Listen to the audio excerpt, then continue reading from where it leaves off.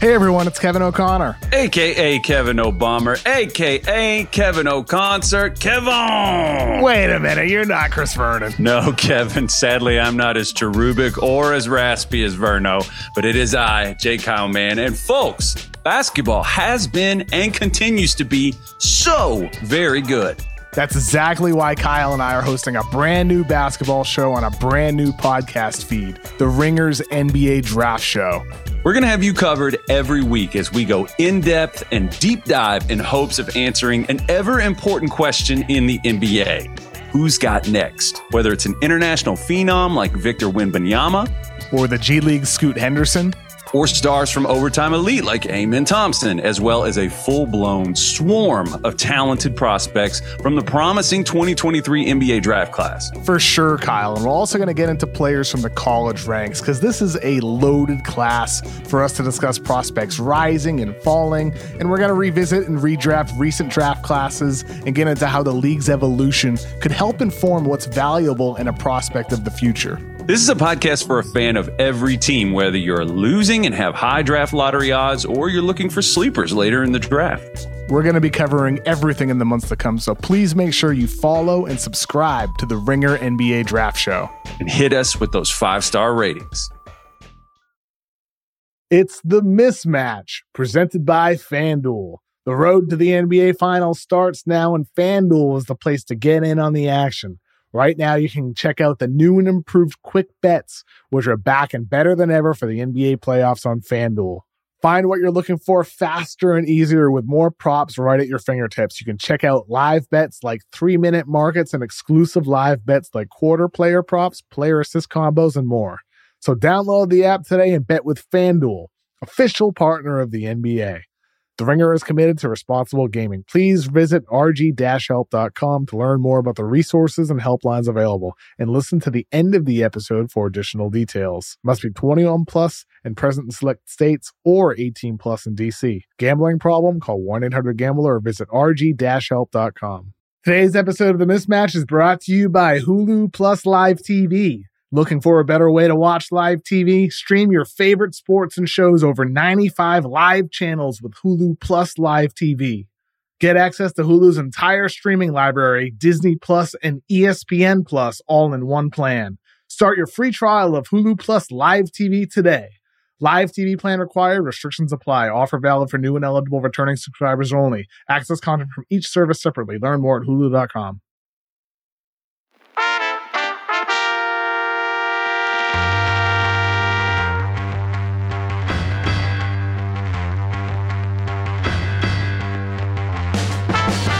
Welcome to The Mismatch. I'm Chris Vernon, and joining me as he does every Friday from TheRinger.com is Kevin O'Connor, a.k.a. Kevin O'Bomber, Kevin O'Concert, Kevin O'Climber, Kevin O'Candyland, Kevin O'Blazarian, Kevin O'Killian, Kevin! Berto! It's a good day. It's a great day. As long as your name's not Chris Paul. One of the great leaders. It's a great day.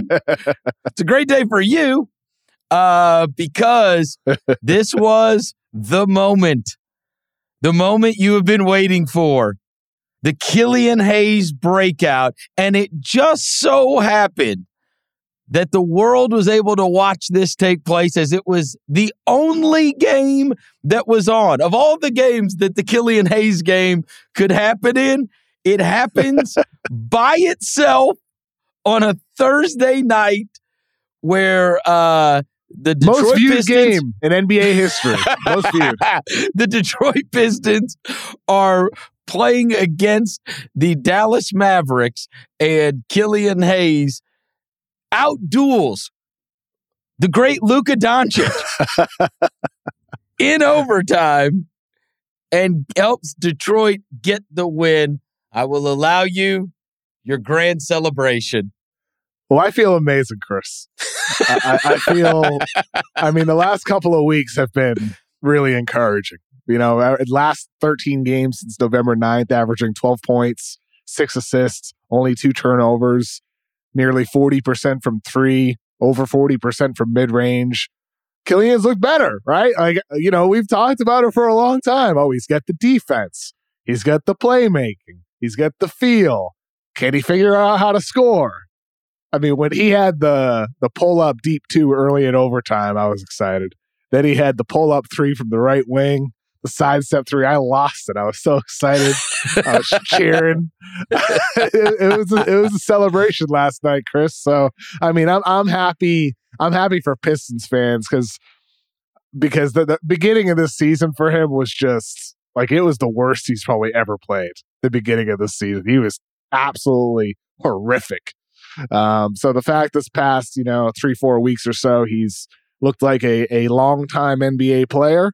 I'll tell you what, man. Hopefully he keeps it going, because if this is all he does, 12 points per game, 6 assists per game for the rest of his career, so be it. He'll be in the NBA because he's already got the ability to throw accurate lobs out of the pick and roll. He can put the ball in the shot pocket of spot-up shooters. He can make that cross-court, swing pass at the corner three-point shooter. He can defend. Pistons fans know that watching games. If all he can do is score at like an above-average level, he'll be in the league for a long time. But you hope, in his young 20s right now, it only gets better from here. But it's been a very encouraging stretch, and last night was the best of his entire career. So, good for Killian, and congrats, Pistons fans, on getting to experience that. That was cool. And clearly accentuated by my beloved Marvin Bagley. Oh, for sure. Bagley, this is just an enhancer on the court, helps elevate his guards. Look, if it wasn't Killian, it was going to be Bagley that did the Dallas Mavericks in. And so, look, it was hilarious that both of our guys are the ones that are, who have been much maligned, are the ones that in tandem take down the Dallas Mavericks. On the flip side of that, like, this Dallas Mavericks thing is wild, Kevin. I saw this morning that they have lost. It's one thing if people can just like look at their records and see that they are a 500/sub 500 team. But when you take a dive into like who those losses are, it's the Nuggets without Jokic and Jamal Murray. It's the Pelicans without Zion and Ingram. It's the Wizards without Porzingis and Beal. It's the Raptors without Siakam. It's the Magic without Paolo. It's Detroit without Cade. It's like they got all these losses. They got 6 of their losses, and then where they've played blowouts teams too. They got smoked by the Celtics. Blew a big lead against the Suns on opening night. Like it's guys missing, it's blown leads, it's getting blown out. All of them. Those 6 I just mentioned, that's 6 teams that were without their best player, and 3 of them without their 2 best players. Mm-hmm. I mean, what in the heck is going on? All the while, you've got Luka, who's averaging almost 34 points a game, 9 rebounds, 9 assists. I mean, the numbers are 8.7 and 8.7. These are like Oscar Robertson, Michael Jordan, Russell Westbrook. Those are the only guys that have ever had 38 and 8 in a season. So we're about to the quarter mark of the season. And so you have this historic Doncic season that is going on right now, and yet it is not adding up to victories, which that is what is so puzzling about the whole thing. It's hard to have somebody being that awesome and it not add up to wins. I think, Mavericks fans, they hear from national media like Luka needs to trust his teammates more. He needs to, put the ball in their hands more, do all that. But I think that's a little unfair to Luka in the sense that like for this team to even have a shot, he needs to have the ball in his hands. Like their offense stinks when he's not on it. It stinks when it's not in his hands. Because you look around the NBA, 3 best teams in each conference: Celtics, Bucks, Cavs, Suns, Nuggets, Pelicans. All of those teams play differently, but all of them have different guys who can handle the ball. They can simply dribble the basketball, make passes. Like the Celtics can roll out lineups with 5 guys out there, from guards to bigs, that can all handle, pass, and shoot. The Nuggets surround Jokic with a bunch of guys who high IQ, cut, spot up, can make, good passes off the bounce, attacking a closeout. The Mavericks, like, they have guys like Finney-Smith, Kleba, Powell, who can't dribble. They have guys like Hardaway and Bertans who don't pass the ball. And And I thought the play last night that really stood out to me that kind of, emphasized this was the play when Luka got pissed off. He lost it. He gets blitzed in the pick and roll, hits Kleba on the short roll, who botched a pass to Hardaway cutting to the basket, and Luka turned around, looks all fed up, screams. And that just summed it up for me. He gets blitzed, the ball gets taken out of his hands, and his teammates can't be trusted to make plays off the dribble. So I think right now you look at this Mavericks roster, granted there's defensive issues too, but offensively, they just don't have enough guys on that team that can make a defense pay like the best teams in basketball do across the roster. Or some of these teams that we've seen be so dependent upon one guy, right? They have to be, right? But even when we saw the Westbrook teams, he's got Oladipo with him. He's got some guys that can knock down shots and can make some plays. When we had the Harden season, you got Eric Gordon, you got Daniel House, you got other guys that you can Luka go has out Dinwiddie. He's got Dinwiddie. He's got Christian Wood. Maybe they'll give Jaden Hardy a chance like we talked about last week or Tuesday. The guys over at Mavs Moneyball, Kirk Henderson, wrote an article a couple of weeks ago that I read about chronicling what all the missteps of building around Luka, whether it be through draft, through free agency, through trades. And it's rather unbelievable how they got to this supporting cast. And I think that, the criticism of Luka and the way they play, if you want to say that he should, that it's not going to be successful when so much is dependent on one guy, I can buy that. On the flip side, this is nuanced because on the flip side, his supporting cast isn't good enough. It's just not. Anybody that watched them play that game that he sat out, oh my God. You're just sitting there watching it. And we can talk up Spencer Dinwiddie all we want. Nobody cares about Spencer Dinwiddie. He's a solid player. Yeah, solid, right? Yeah. But that can't be the guy that we're talking about, And the Christian Wood thing is fine, but clearly he doesn't have the full trust of the coach. Which is another issue, the coach. Yeah. And I don't know. I don't know if this is just the first 20 games and then they'll get it going. But this is a team that was in the West Finals last year with a lot of these same guys that we did not think much of. It's just that this year it has been much worse for sure.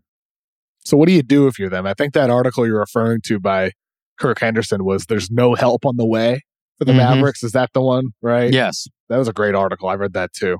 What do you do?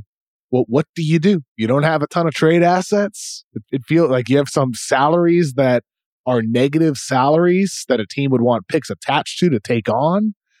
What do you do if you're Dallas right now? It's a really tough spot to be in. The fact they made it to the West Finals, granted they lose in 5, they beat the Jazz. We know their issues they've had. That team blew up. Mitchell, Gobert, right? They beat the Suns where they fell off, had their COVID thing. And then they got smoked by the Warriors. They were kind of fortunate. They had a good matchup against Utah. Phoenix fell apart. That's not to diminish them getting to the West Finals, but they made the West Finals, but it's not like I feel like they were right on the cusp of being an NBA Finals team. It felt like a young team that went further than expected, largely in part to Luka being otherworldly. So what do you do? Well, and that's part of the problem is that they're not very young. They're young. Him, yeah. They're young in terms of their playoff experience up to that point. And yet, you're to the point early in the season where you're trying to bring in Kemba Walker, where you're trying to be real. I resented the hell out of them calling up Jaden Hardy because he was going to be down the street from me. I was going to be able to maybe go see him play. Not cool. But it's like, hey, let's hope that Jaden Hardy can add something to the mix. You look up and down, it's not a lot of tradable assets. No, Hardaway and Bertans both have 3 years left on their deal, including this year. Finney Smith has 4 years. I think it's a player option in the last year. It's they don't have expiring deals. Dwight Powell, Christian Wood, And Dinwiddie's non-guaranteed next year, so those are your salaries. But then you look at their assets, and it's like, okay. I'm not sure what the actual move is here for Dallas to make. Yeah, I'm not sure it's either. A tough spot to be in. They're in a tough spot. They're in a tough spot for sure. Today's episode of The Mismatch is brought to you by Hulu Plus Live TV. Looking for a better way to watch live TV? Stream your favorite sports and shows over 95 live channels with Hulu Plus Live TV. Get access to Hulu's entire streaming library, Disney Plus and ESPN Plus, all in one plan. Start your free trial of Hulu Plus Live TV today. Live TV plan required. Restrictions apply. Offer valid for new and eligible returning subscribers only. Access content from each service separately. Learn more at hulu.com. Who is not in a tough spot is the Boston Celtics. My God. This Tatum season, which we have seen another huge moment since we last spoke, they are scoring.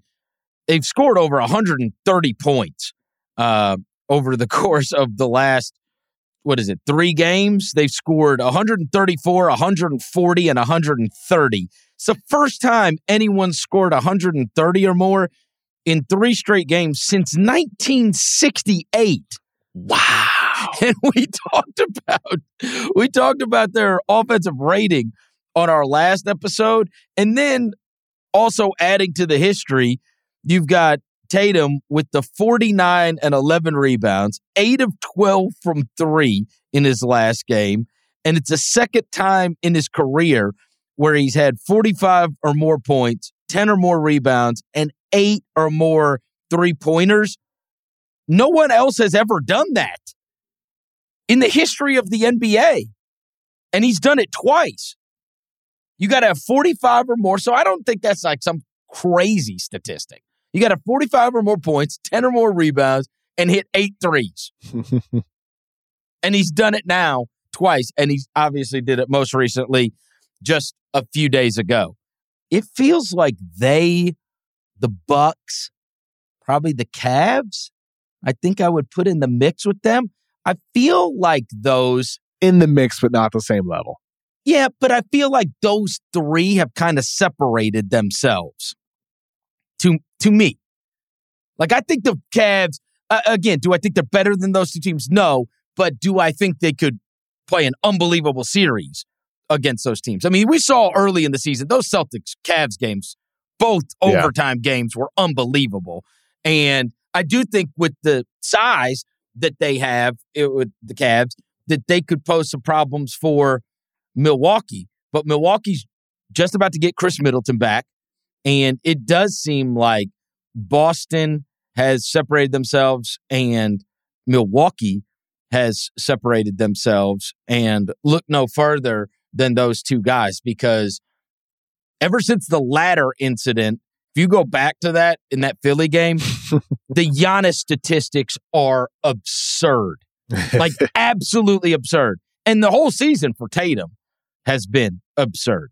So you kind of have these 2 guys that are spectacular, night in, night out, and these teams that seemingly are head and shoulders above. We haven't seen Philly. I'm actually going to see Philly tonight, but I'm going to see a depleted Philly who just got ran out by Shake Milton the other night. Shake Milton's been good. Yeah, he has, but I mean, they got beat by 1,000 the other night by Cleveland. They're not themselves yet, for sure. And they got to get their guys back, and help is on the way with Harden coming back soon. It's obviously going to be a little longer for Maxey. But Philly's got a chance to put themselves in that lump with Boston, Milwaukee, and Cleveland. Yes. For sure. But it's Does Brooklyn have a shot? No. Okay. No. Because they don't have the size. Yeah, I agree. The lack of size there is what would really kill them. Even if Durant, Kyrie, and Ben Simmons are all playing at a high level in the postseason, they don't have the beef.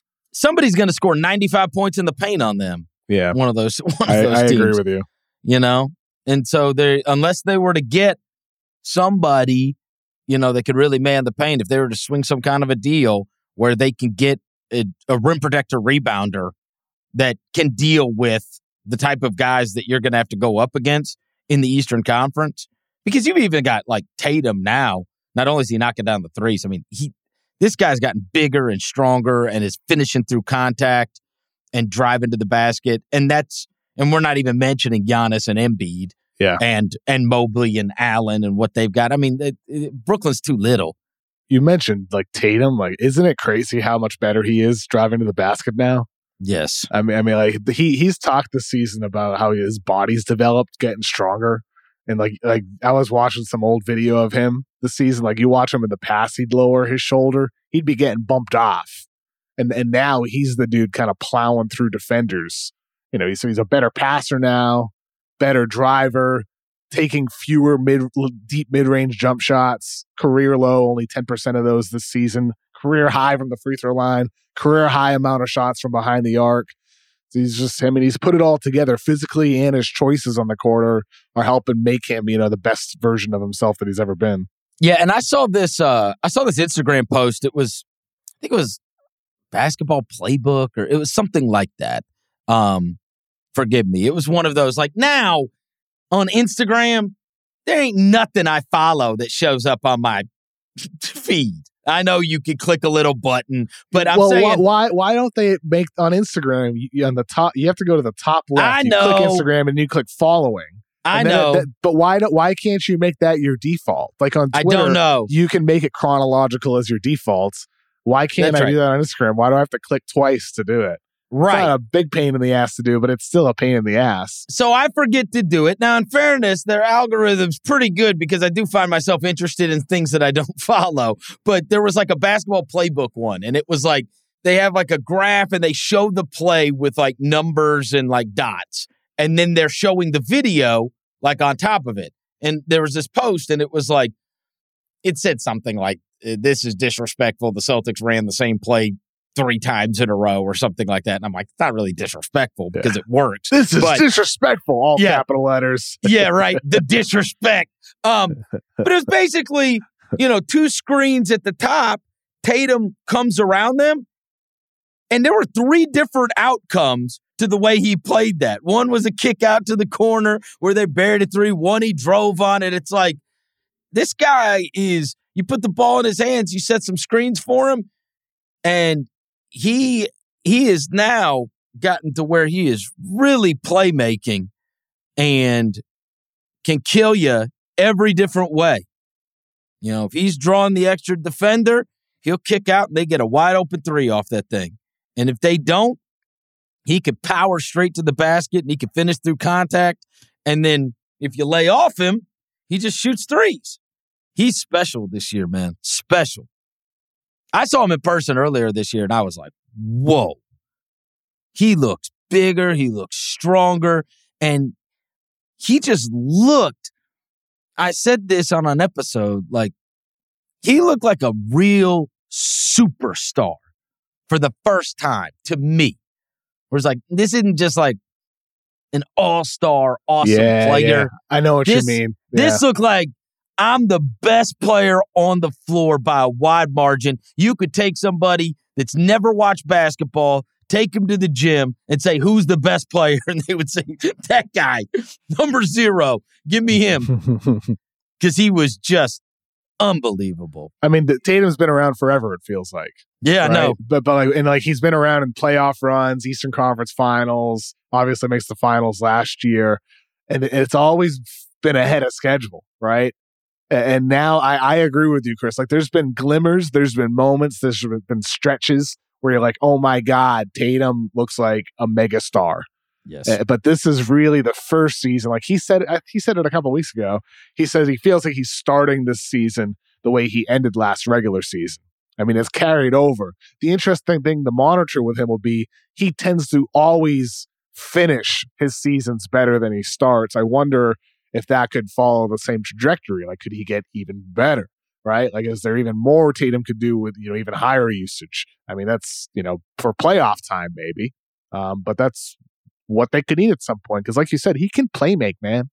Like, he can distribute the ball if needed. If he needs to have the ball in his hands even more, like in a different offense, he could average 7-8 assists, right? Mm-hmm. But with Boston, they have so many playmakers, so many guys, Marcus Smart, Al Horford, on the post, whatever it might be. They have different guys who can distribute. So you don't need that from Tatum. But he's at that level where he could provide it if needed. And also, by the way, we haven't even mentioned he's awesome on defense too. We also need to mention that though they went through minor or major catastrophe right before the season's about to start, this Joe Mazzulla's done a very, very good job. He's put them, look at what their offense is doing. They're doing this. They're down Robert Williams, who was a very important piece for them last year. And when you've got your best player being that good and you're putting those guys in those kind of positions and the offensive numbers are as freaky as they are and the record is as good as it is, that could have really, really, really gone sideways for that franchise losing their leader in Ime Udoka, especially given the circumstances of which. And the players really like him too. Yeah, and they had really a guy that's just able to move over, and they're even better. And so you got to give this guy credit. That's not an easy. Look, you could say it's a great job to walk into for sure, and he had experience with those players. You still got to coach them. You got to give Brad Stevens credit for that decision too, for the feel to say, okay, even though he doesn't have this experience, he's our guy here. Because there's the rumors about them going outside the organization, finding a guy who has experience, a Vogel, whatever it might be. Bring in, it was interesting when the Jazz interviewed Mazzulla for the job. I was like, Joe Mazzulla. They interviewed him, and it turns out like Boston ends up hiring as head coach. I mean, there's a. But in fairness, that one, Danny had a prior relationship and knew that guy. But that's what I mean. Like Danny Ainge knew, right? Like they knew the potential of this guy, and that's why they wanted to interview him and Will Hardy. They would have loved to brought both into Utah. Yeah. Boston was smart to retain him. Mazzulla told this, or maybe it was Tatum told a story the other day about how Mazzulla shows a picture of a sandcastle at every single film session or practice they have. And he says, because, you could build the greatest sandcastle ever, but, every day, the tide comes in, it washes away. And the message is like, you need to build a new sandcastle every day. And Tatum said how it's cheesy, but, the team really buys into it. I thought it was kind of a cool message, and it's the truth, right? Every day's a new one for this team. And it does seem like the way they play, we see championships, teams, or teams that make the finals end up sliding. It feels like this Celtics team, the effort in which they play with, the focus they have on the court, executing the game plan, it does seem like they're building that new sandcastle each day, like sustaining it, keeping it up through April and then May, and then, they hope June. That's a whole different thing. But it feels like they have jumped these hurdles already that a lot of teams that go deep in the playoffs often don't. And that's really a testament to the coaching and them rallying around each other, considering their controversy. Well, and you talk about these teams over the years where they can have either a conference finals run or an NBA run, and it can really go one of two ways on the next season. Yeah, and it can go one of two ways on the next season, which is, does this make me burn a flame that is brighter than ever before, and now I'm out to prove something? We kind of thought that at the beginning of the season when you saw when the Bills came out the gates, and we were like, oh boy. Now that's a team that got their heart ripped out. They went and added some guys, and now they're ready to kill people. And I think that edge came with Boston. Likewise, I mean, look, we just talked about, there's a lot of focus on how sorry the supporting cast is for Luka. It's not a radically different roster, and yet they're lamer than hell. And they just made it to the Western Conference Finals. We had it happen a couple of years ago where it was Miami, did not come out the gates. They didn't look like they were a team that had fallen short, and then it didn't look like necessarily that they're ready to go out and kill or be killed. It can go one of two ways. I do think they're still a young team, so I think that helps. But I mean, you just taken into consideration, because we're about to talk about the Suns. That Suns team is the one that got their hearts ripped out and absolutely humiliated by the Dallas Mavericks. And you look at the plight of those two teams right now. And not unlike what we were just talking about with Tatum, I think Booker's moving into, how do I say this? People have always known Devin Booker is an outstanding player. Not always. People used to call him a good stats, bad team player. That's fair. That's fair. Which was unfair at the time for them to say that. Let's say recently. Yeah. When people think of Devin Booker, they think all-star, one of the great players in the league. It's clear as day now, yes. But now it's like when you're able to be that guy, and I do think, as I said last year, I thought Booker's case, when people would like bring him up for MVP or whatever, was always going to be hurt by the Paul thing, because since Chris's, despite the news recently, but since his arrival, that lined up with him getting that team and that franchise getting respectable to becoming a great team. And so when you're kind of splitting credit, and now, especially in the absence of Chris, and you've seen Booker, and the other night he has this 51 and he doesn't even play in the fourth quarter. Unbelievable. I think you're seeing, we're now moving into, okay, this is a lot more about Booker than it is about just Chris coming over there or Monty coming over there and everything changing, because he feels like he has gone up another level also. Should we just replay the conversation from last week, where it's like, why are the Suns good without Chris Paul, Jay Crowder, Cam Johnson? Because of Devin Booker. It's the truth, right? I mean, I think we saw that with that 51-point game, man. Like he, on 20 of 25, and he was playmaking too. Unbelievable. The 20 field goals is just crazy. Unbelievable. I mean, he got whatever he wanted on the court. It looked like a guy doing a Kobe impression out there with some of the mid-range turnarounds, pull-ups that he was hitting.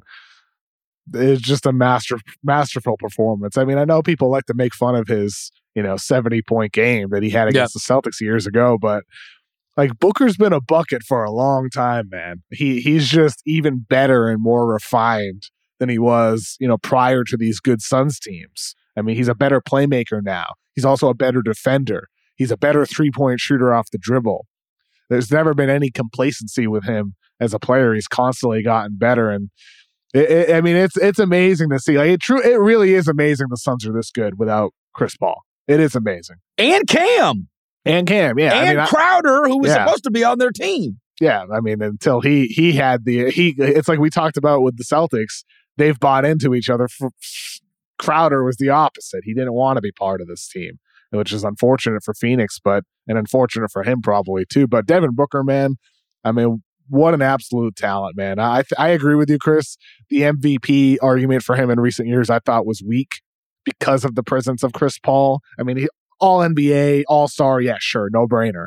But MVP is a different level. So I think this year there's a lot of MVP candidates though, dude. Like it's Tatum, it's Giannis. If the Mavericks get good, Luka will be in that. There's so many guys this year that it's going to be tough for Booker as well. But I mean, he belongs in that for sure, in my opinion. Well, meanwhile, we have a couple of guys. There's a bunch of these guys that are putting up crazy stats on these, very mediocre teams, i.e. Curry, which they've been mediocre so far. And he'd be in that too. Durant's numbers are freaky. Yep, KD as well. Especially recently, and then to go along with Luka. I mean, you've got a bunch of these guys that are having these amazing offensive seasons, and yet... And by the way, just have to throw out the name Jokic too. I highly doubt voters will give it to him a third year in a row. No, but his Jokic team's is also good. Great, yeah, but his team's good. Yeah. I mean, he's having another spectacular year. So yeah, but I mean, the difference with him and those other guys is his team is actually good. Yeah. Right? And they have played well. A lot of these guys are putting up these crazy stats, but it's not adding up to victories. One guy whose crazy stats are recently adding up to victories is Anthony Davis. Looks like old Pelicans Davis recently. Over his last 8 games, 30 points a game, 16 rebounds a game, 4.5 steals and blocks, stocks, if you will, and he's shooting 60% from the field. That's the last 8 games, and they've won 6 of 8. Like, this Davis revival has been kind of wild to witness because it's like he just morphed back in to that guy that was routinely considered one of the best 5 to 10 players on planet Earth when he was uninjured, which has always been an issue for him. But just recently, over the course of the last 2 weeks, what do we make of this, Kev? I mean, I know you had posted like, hey, here's the Lakers and here's their upcoming schedule. I don't think that we necessarily or anybody would have calculated that, like, with this Anthony Davis, this Lakers team is much more formidable than the Anthony Davis that we had kind of gotten used to for the last year and a half, because this one is the best player on that team recently. It's going to be interesting to see how this develops in the coming weeks for him, because LeBron's back. They seem to be still playing through AD far more than they were early in the season. Maybe he's past that back issue that was bothering him when he was, lumbering up the court, holding his back, needed to be pulled sometimes. He looks totally healthy. I wouldn't think he's hurting at all right now. But yeah, I mean, AD looks absolutely sensational right now. He's crushing from mid-range, jumpers falling from mid-range. He's getting to the rim with ease. They're playing through him more often. And he's absolute dominant force. And defensively, all year long, he's looked more like his prime self. He is a defensive player of the year candidate. Lakers as a whole need to get better defensively, but AD individually has been fantastic. So the overarching thing here for the Lakers is LeBron can still be the best player on any given night, right? Like, he can. Maybe he's not every night. He's not the best player in the world anymore, but he still can be on any given night. You have AD playing sensational basketball. I feel like those two guys are getting near a point where the Lakers have to think, okay, what is there anything we can do to make the most of this year? AD's playing like this. LeBron can still play at a high level. Can we really not do anything? Are we just going to let this year pass by with these guys playing like this? So there was an article in The Athletic by Jovan Bua that said the Lakers are operating under a new timeline, that the Lakers are awaiting the December 15th deadline, which is the date that most players who signed free agent contracts last offseason can be traded. And then when that day comes, so this is something to look forward to, it's 2 weeks away, the Lakers are reportedly weighing 3 different possible trade scenarios. Scenario 1 is the obvious: Russell Westbrook plus one or both of their tradable first-round picks, which are the 27 to 29 years, for a star or a package of multiple role players. Option 2, some combination of Pat Bev, Kendrick Nunn, and picks for role players who better fill their immediate needs of shooting and size. Option 3, 2 separate trades, one that would involve Beverly, Nunn, and a first-round pick, the other that would involve Westbrook and another pick. And he says, as of right now, the Lakers are leading towards options 2 or 3. So, but they've got this 6-game road trip that's going to play a part in determining how much they're willing to give up for the sake of immediate improvement. And those 6 games are the Bucks, the Cavs, the Raptors, the Wizards, the Pistons, and the 76ers. And so I guess we're going to see what they do in those 6. But the idea is that could go a long way towards determining what the Lakers do. And interesting that those names are being thrown out already, right? Like, we just got to wait until Patrick, all the guys into the league are available. But Pat Bev would be better suited being on a younger team. These guys don't listen to him anyway. And he just had that ridiculous Ayton play, which was an embarrassment to say the least.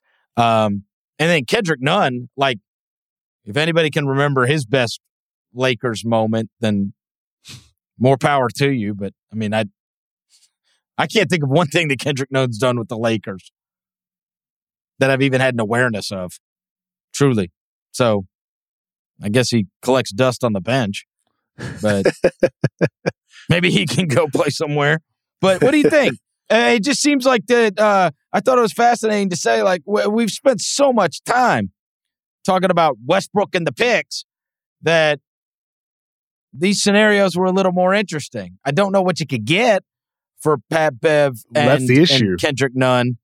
But I mean, honestly, you're really, if you're moving off of Westbrook, it's to somebody that just wants that money coming off 100%. their books. And it's still a lot of money to take on, even if you do want it coming off the book. This is the tough part, Chris, right? Like there's what you want to do and there's what you can do. Yeah. So I think for the Lakers here, they're still in a place where it's a waiting game. Like who is going to become available?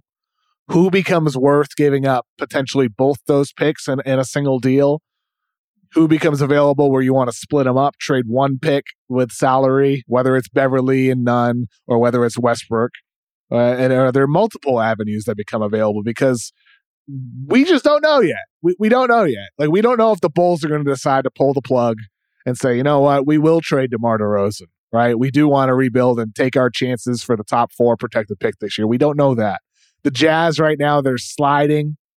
They're becoming a team where maybe increasingly the odds are increasing that they would end up moving a Jordan Clarkson, right? Somebody like that. Like, we don't know yet. So I think for the Lakers, we know what they want to do, and that's trade 1 first-round draft pick attached to Russell Westbrook. They don't want to trade both attached to Russ. If they can get Buddy Hield and Miles Turner for 1 first-round draft pick, that's what they prefer to do. The problem is there's other teams that would want Miles Turner too, right? Like, if you're the Pelicans, you're this great team right now in the Western Conference. You're David Griffin. You have all these future first-round draft picks. It is advantageous for you to add another center to your roster in that rotation who's better than Jonas Valanciunas. All due respect to him, Miles Turner is better. To give up 2 first-round draft picks to block the Lakers, or a better value first-round draft pick to block the Lakers, to keep them outside of the play-in. Oh, wow. You have their picks. Like, you know what I mean? Like, it's easy to foresee a team topping the Lakers' offer for Miles Turner and Buddy Hield. I have a hard time seeing that being the path for them to getting that guy. Not to mention Indiana's good and they want to win and they might want to keep Miles Turner. They might not even want to move him. So who is going to be available? We just don't know yet. We just don't know for the Lakers. Well, that's going to require time to pass. Wouldn't it stand to reason that they would probably, just because we know the name came up a couple of months ago, you probably try to revisit the Bogdanovich thing with a different team now, because now he's a Pistons guy. 100%. And when you did that, when you were talking the first time, it was with Danny Ainge and the Jazz. And he didn't want to move Bogdanovich to the Lakers. And they made an offer, including one of those first-round picks, as I reported before. And the Jazz said no, they'd rather dump him to the Pistons. So they may be able to extract him from Bogdanovich, or from the Pistons. The tough part there, though, is, I wrote about this a couple weeks ago. Dwayne Casey loves Bogdanovich. And the Pistons are so bad. Granted, they win, last night. Bogdanovich drops 30. But they're so bad overall that they don't need to move Bogdanovich to have 14% lottery odds. Unless they do, right? I mean, unless they do. Right now, they have the 3rd worst record in basketball. What if they end up moving down to 5 or 6? Maybe they do need to move Bogdanovich. Well, and you're still with them, you're still in the asset collection phase. You are. I agree. And by the way, I think it's a no-brainer. They should move Bogdanovich. Of course. They should. And you know what? You know what's going to happen too? That's going to look brilliant, because they signed him up to a contract, which is a reasonable contract going forward. So the guy, you're not worried about him walking at the end. They played this right. Oh, perfectly. They're gonna get more than what they gave up. They got him cheap, and then they're gonna flip him, and they're actually gonna get back a better assets than what they had to give up to get him in the first place. I mean, they gave up nothing. I know, nothing. Nothing. It's impressive what they're going to be able to do here. They should move him. And he should be a top target for the Lakers for sure. Yeah. I wonder who else. Like, if the Bulls are the interesting one to me. If they were to decide to pull the plug on their situation there, if you can get DeMar DeRozan, add him to the mix with the Lakers. Imagine if you upgrade from Russell Westbrook to DeMar DeRozan, which, they could have and should have done at the time. But that adds such a great new element for them. with what they need this year.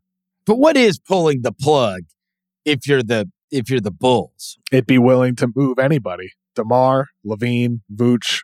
I mean, I think I look at it Lonzo, and I go, who's obviously sidelined now. well, and I think with the Levine thing that you could probably move him and you could get a lot back. Like, Yeah. I don't think you've got to bottom out. And I'm sure that if you're a Chicago fan, you're not real interested in bottoming out. They just did it. They won 27 games, and then they won 22 games, and then they won 22 games, and then they won 31 games. Like, they went through this. And you know what it got them? It got them Wendell, who they moved. It got them Kobe White. It got Patrick Williams. I mean, they just had the 4th pick in the draft a couple years ago. I mean, maybe the one we probably like the most is the guy they got like 30-something in the second round, Ayo Dosunmu. Mm-hmm. You know, he'd be the one that I'd be most attached to. But, I mean, they played that let's suck and get good lottery picks. And they ended up with Wendell Carter, Kobe White, and Patrick Williams out of it. So I think that'd probably be a tough sell amongst Bulls fans to go back to bottoming out. I think you could probably would be. I mean, we've seen a lot of these teams build from the middle. We have. Sometimes the lottery balls don't bounce your way. Sometimes they do. Like, I get it, but the teams that have built from the middle have also had a lot of success doing it that way. And there's always guys that are available. Yeah, it's also a new front office as well. Garpax was the that's right, the front office overseeing that rebuilding phase, and now you have AK in that front office. I would trust AK more given his history with the Denver Nuggets than I would with Garpax. I think it's a new day for the Bulls here. So I mean, yeah, you don't want to go straight into a rebuild, but you kind of rushed into this phase where you're trying to compete and it's failed, it's flopped. So what are you going to do? Keep it going or try something new? I'd try something new. Yeah, I think you could try something new. I'm just against getting rid of all of it and then just starting over from square one. I do think you got pieces there you could build around. It might not just be a good fit with what they've got. And I think you could get a lot for Levine. I think the return you could get for him is really good and would be more substantial than maybe what he's giving you. The tough part for them is the fact that, Vooch is going to be a free agent this coming offseason. DeMar That's DeRozan not tough. will be. That's not tough. You throw him the peace sign. Yeah, but what I'm saying is like you could lose him for nothing. DeMar is a free agent the following year. You could lose him for nothing. So like this does have an expiration date is my point. Oh, with these veterans that you brought in to try to compete, there is, a line here where they're going to have the ability to go. And what are you going to do? Who are you going to bring in with what cap space? Yeah. Like, what are you going to do? So I think for the Bulls here, they need to be proactive. Granted, it's only top 4 protected with reshuffle in the deck here, which they could become a team for the Lakers to make a move with or somebody else.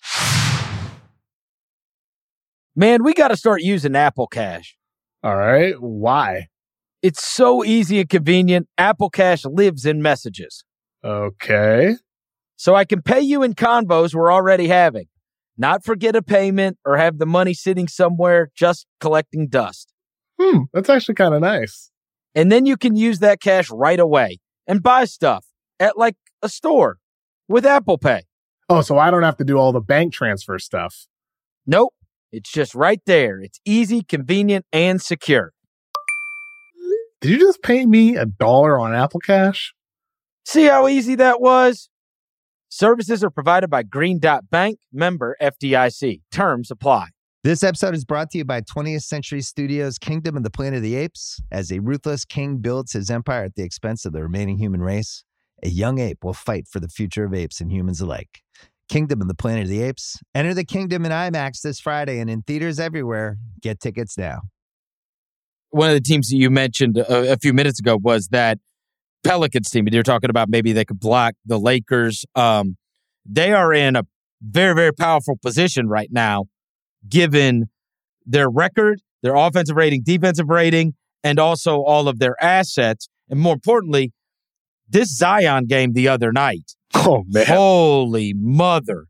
I mean, I had talked about on Tuesday how this guy, if he ever like just decided I'm going to dedicate myself to getting in the best shape of my life, he would be, just good luck. Because it's already, when he gets the ball in his hands, and you saw him when McCollum and Ingram are out, and he's just that guy. He's the guy.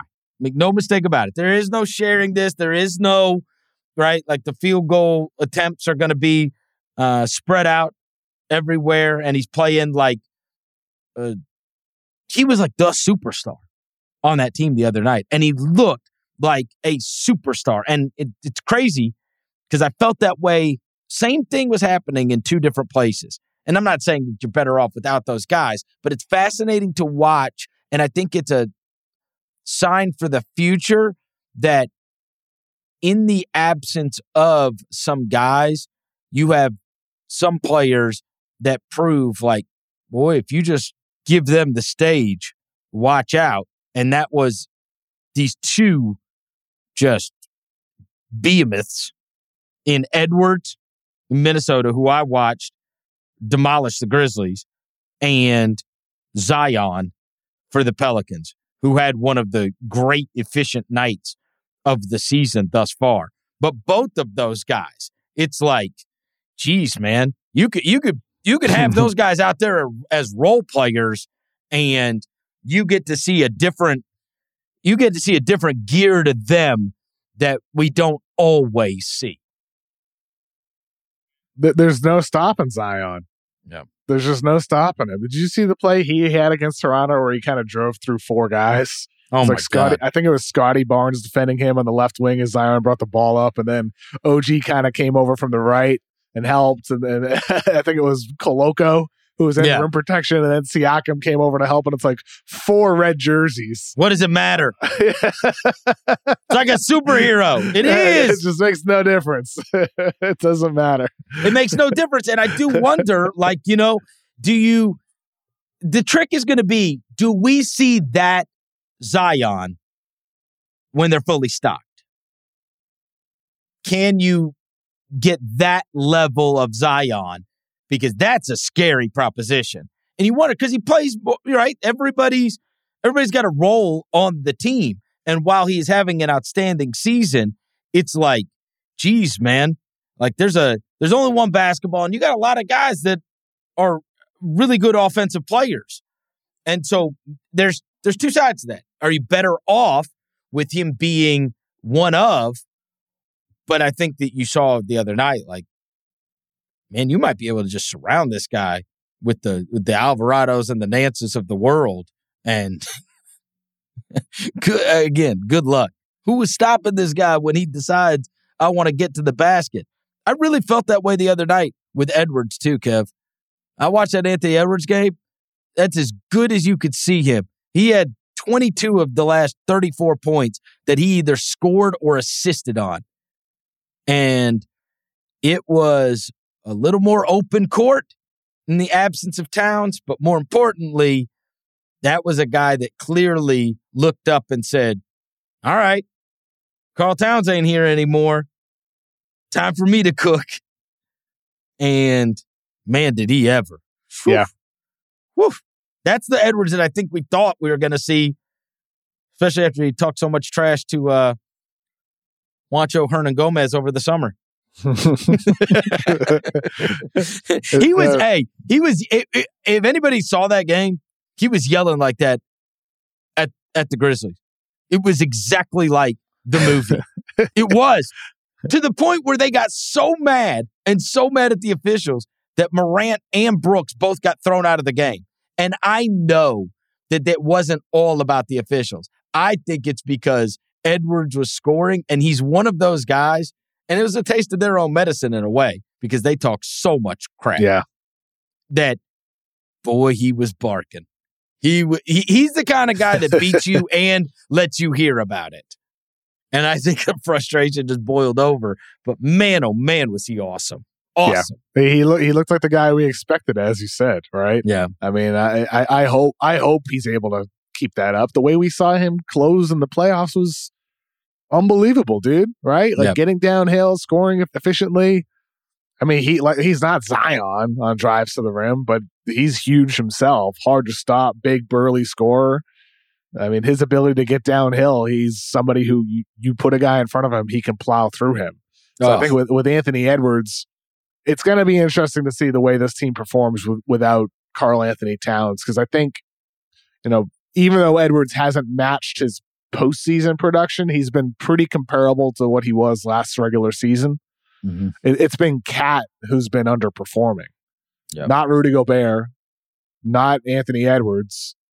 It's been Karl Anthony Towns. So how does this team perform without Cat? I know you and I, Chris, disagree on the Gobert thing, but can we at least agree that it's possible Ant and Gobert can grow together as a pick and roll duo? I mean, he still doesn't pass to him. He doesn't. He sets that high screen. He can't catch the ball, Kevin. He really can't. He can catch the ball.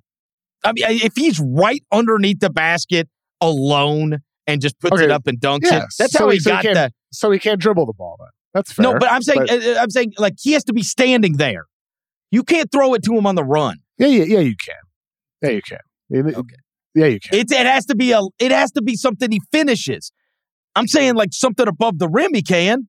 But I mean, unless you're throwing alley-oops to the guy. Yeah, you don't want Gobert dribbling. You don't want him putting the ball on the floor. Or moving. But the thing is that I pulled up the stat. Gobert this season in the pick and roll, when he sets a screen, he receives the ball 3 times per game, and the Wolves are scoring 1.2 points per chance he does. That's a great number. 1.2. The past 5 seasons with Utah, he also scored 1.2 points per chance he received the ball on the roll, except he received the ball 6 times per game, double. They're just not putting him in positions to score the way he did in Utah. He's still protecting the rim at an elite level, 0.89 points defended per pick and roll over the last 5 seasons. This season, 0.87. He's still an elite pick and roll defender. He's still an elite finisher. He's just not getting the ball as often. Cat is the guy who, once he comes back, needs to figure out how to adapt. Cat needs to figure out how to defend more in the wing. He needs to figure out how to play this different role on offense. He needs to get his shot right. It's on Karl Anthony Towns to evolve. It's going to be very fascinating, Kevin, to see how they perform without him. Exactly. And if they perform well without him, what does that say about the future of Karl Anthony Towns? What does it say? It means he's going elsewhere. If they perform well without him. Now, the question is going to be, can they perform well without him? And that we'll find out. We will find out. I mean, they might be no better, no worse, which also would say something too when your max level player isn't, the loss of him isn't impacting your team. Possibility. I really don't know. I mean, Memphis was so bad in that game. They were terrible. I mean, they turned it over 27 times. The big problem was, they out-rebounded the T-Wolves by 30. That was a weird one. 30. Yeah. Gobert had the least amount of rebounds he's had in his life, literally. He's never played a game where he played over 15 minutes and had 1 rebound. Strange, right? Well, his rim protection against Morant was really good, though. Didn't let him get to the basket. 2 of 11 of Ja's shots were in the restricted area with Gobert on the floor. 7 of 11 of them from mid-range. And only 2 of the free throws he took were while Gobert was on the floor, too. Gobert just didn't let him get to the basket. Look, the free throw thing is with Morant and the entire team. The Grizzlies, for people that watch, especially when it comes down to end of games, that's the worst free throw shooting team I've ever covered, ever. They can't make anything. They're in the 60s. And that's a big way towards going towards your offense. Like we talked about the Celtics last week, like we were talking about, they take the most threes, they make the most threes, they shoot the highest percentage. And then we said they also shoot 85% from the line. I mean, with all of these teams that are trying to get shots in the paint and knock down threes, like it's essential that you can make free throws. And that was obviously not the case in that last game that they played. But yeah, I think it's worth monitoring, and I do think that it's going to force them into something that should have been the case anyway, which is Edwards being the man. Without question, he's the man. We're riding and dying with him. And I do think that, to whom much is given, much is expected. At least night one of there's nobody better than me or nobody that should be getting the ball on this team except for me. And I'm gonna get us home. Night one of Edwards being that guy and very clearly his team was a rousing success. Now the question is, can you keep doing it? But I do think that I told you they should have built around this guy in a way differently than what I thought they did. Anyway, I think they are, Chris. They are building around him. They're building around Ant. And Gobert is the protector on defense and the lob thrower on offense. He's not a good fit with him. He's not a good fit with him. I disagree. Let's say they trade Cat for other pieces. You're going to have an Ant Gobert pick and roll with spacing, and you're going to have a situation where sometimes if a team switches screens, they often put the weakest defender on Rudy Gobert since he can't post up, he can't dribble. If you're going to be switching that screen, it's going to create an advantage for Anthony Edwards in isolation. And that's what you want him doing is attacking mismatches. So I believe it can work. I think it can. It can work with Cat.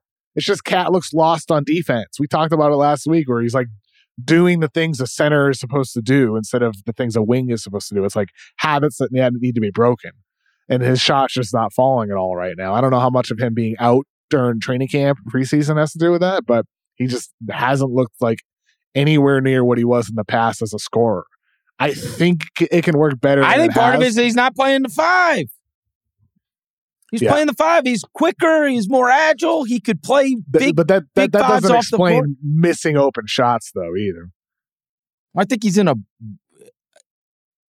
don't think he's in a good spot for his talents. I think he's massively effective as a 5, especially in this day and age with the way the NBA's played. Having a 5 that can shoot 40% from 3 and stand out and space the floor in the manner that he did it's a devastating proposition. And the other thing is he could hold up against all the ones that aren't, Embiid and Jokic. And there's a handful that are going to be the guys that can really kill you offensively on the other team. For the most part, the good outweighs the bad with playing him at the 5. That's what I felt. And I think that not a power forward right now, to me. Having to run around and chase those guys, I think it makes you worse defensively. He's a lumberer. Yeah. He's not an athletic guy. Next couple of weeks are going to be interesting without him. Very interesting. Sure. Yeah. That's for sure. I'm excited. Season the teams are scoring a ton. We've got these unbelievable individual performances that are going on. We missed anything? Any news this week? I don't think so. Horford extension. Did we mention that? Yeah.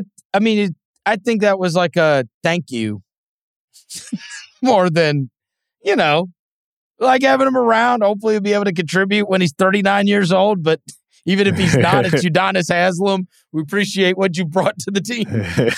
Right? Be the keeper of the flame. Be a great veteran presence. He's still a really good player, though. How about poor Udonis? They threw his ass out there on on Tatum. Yeah. You see that video recorded courtside? That's crazy. Come on, man. This guy should be, no offense, but I mean, he's not playing basketball much anymore. And now you're going to, I was like, are they just going to put him out there so he takes this guy's head off and hurts him or something? Like, they do like in hockey, where they used to bring out the goons. Yeah. They're just going to have him send a message and throw Tatum in the 6th row or something. What else is he doing? He ain't guarding him. So unless he's out there to hurt him, kick him in the nuts or something. I don't know why they got this dude out there. Last thing before we get out of here.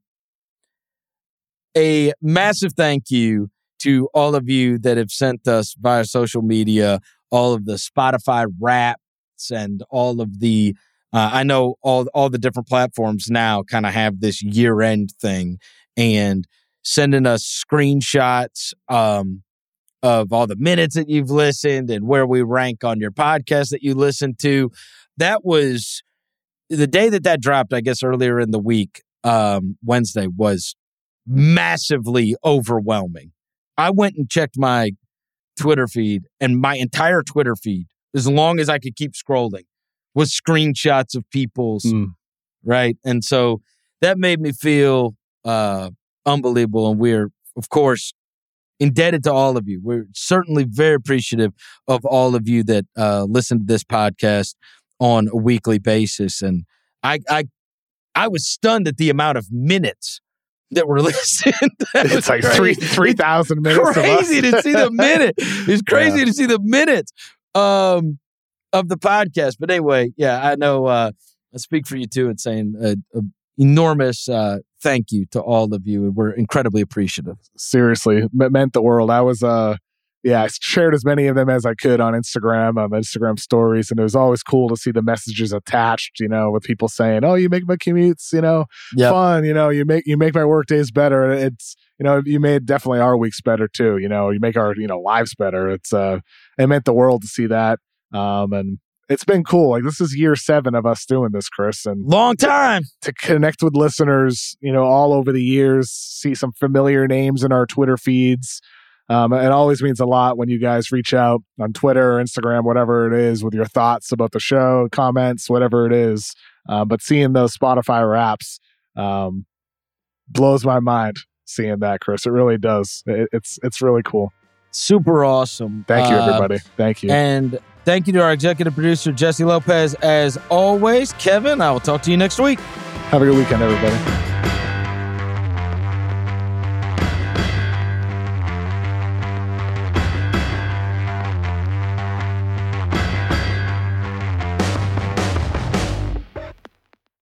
This episode is brought to you by Hotels.com. When I went on my last holiday to Cape Town, it was amazing. My friends were there, the weather was phenomenal, and most importantly, the food was fantastic. But one thing I struggled with was finding the right places to stay. All I want is a great bed, a fantastic shower, and breakfast that doesn't end at 8 a.m. I'm on holiday, I'm still sleeping. I also like ease, and the Hotels.com app easily helps me to find a perfect hotel for every trip. Whether you're looking for a family-friendly getaway or a relaxing spa weekend, on the Hotels.com app, you can compare up to 5 hotels side by side. Now, why would you want to do that? So you can see prices, amenities, and star ratings. And best of all, you don't have to switch back and forth between options. See? Ease. So, start planning your next getaway and find your perfect somewhere in the Hotels.com app today.